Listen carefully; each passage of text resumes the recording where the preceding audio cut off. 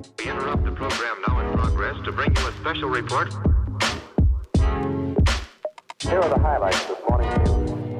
From the WPGU News Desk, here's today's headlines on WPGU 1071, Champaign's Alternative. For WPGU News, I'm Natalie Murillo. It's Thursday, July 28th, 2022. A second case of monkeypox has been confirmed in Champaign County, according to officials in the Champaign-Urbana Public Health District. Health experts say that monkeypox is mainly spread through close contact with someone who has the virus. CDC officials recommend avoiding close and skin-to-skin contact with those who have symptoms. For a full list of monkeypox symptoms, visit the CDC's website. Ameren, Illinois has partnered with the Illinois Department of Commerce and Economic Opportunity to provide assistance to customers to help pay their energy bills.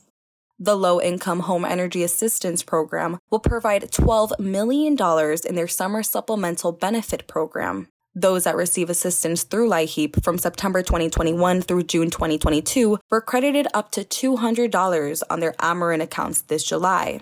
Ameren states that inflation and energy shortages due to supply constraints have led to increased demand and costs, resulting in high bills within the past year. They also stated that LIHEAP helped more than 66,000 of their customers this summer. Those looking to apply for the next round of assistance starting September 1st can find more information online at illinois.gov/DCEO.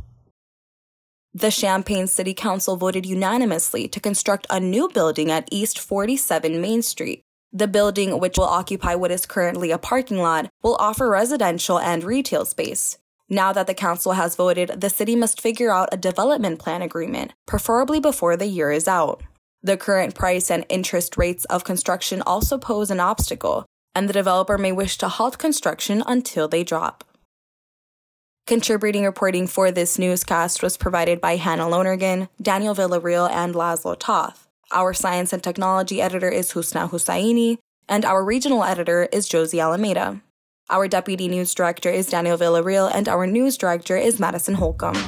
For WPGU News, I'm Natalie Murillo.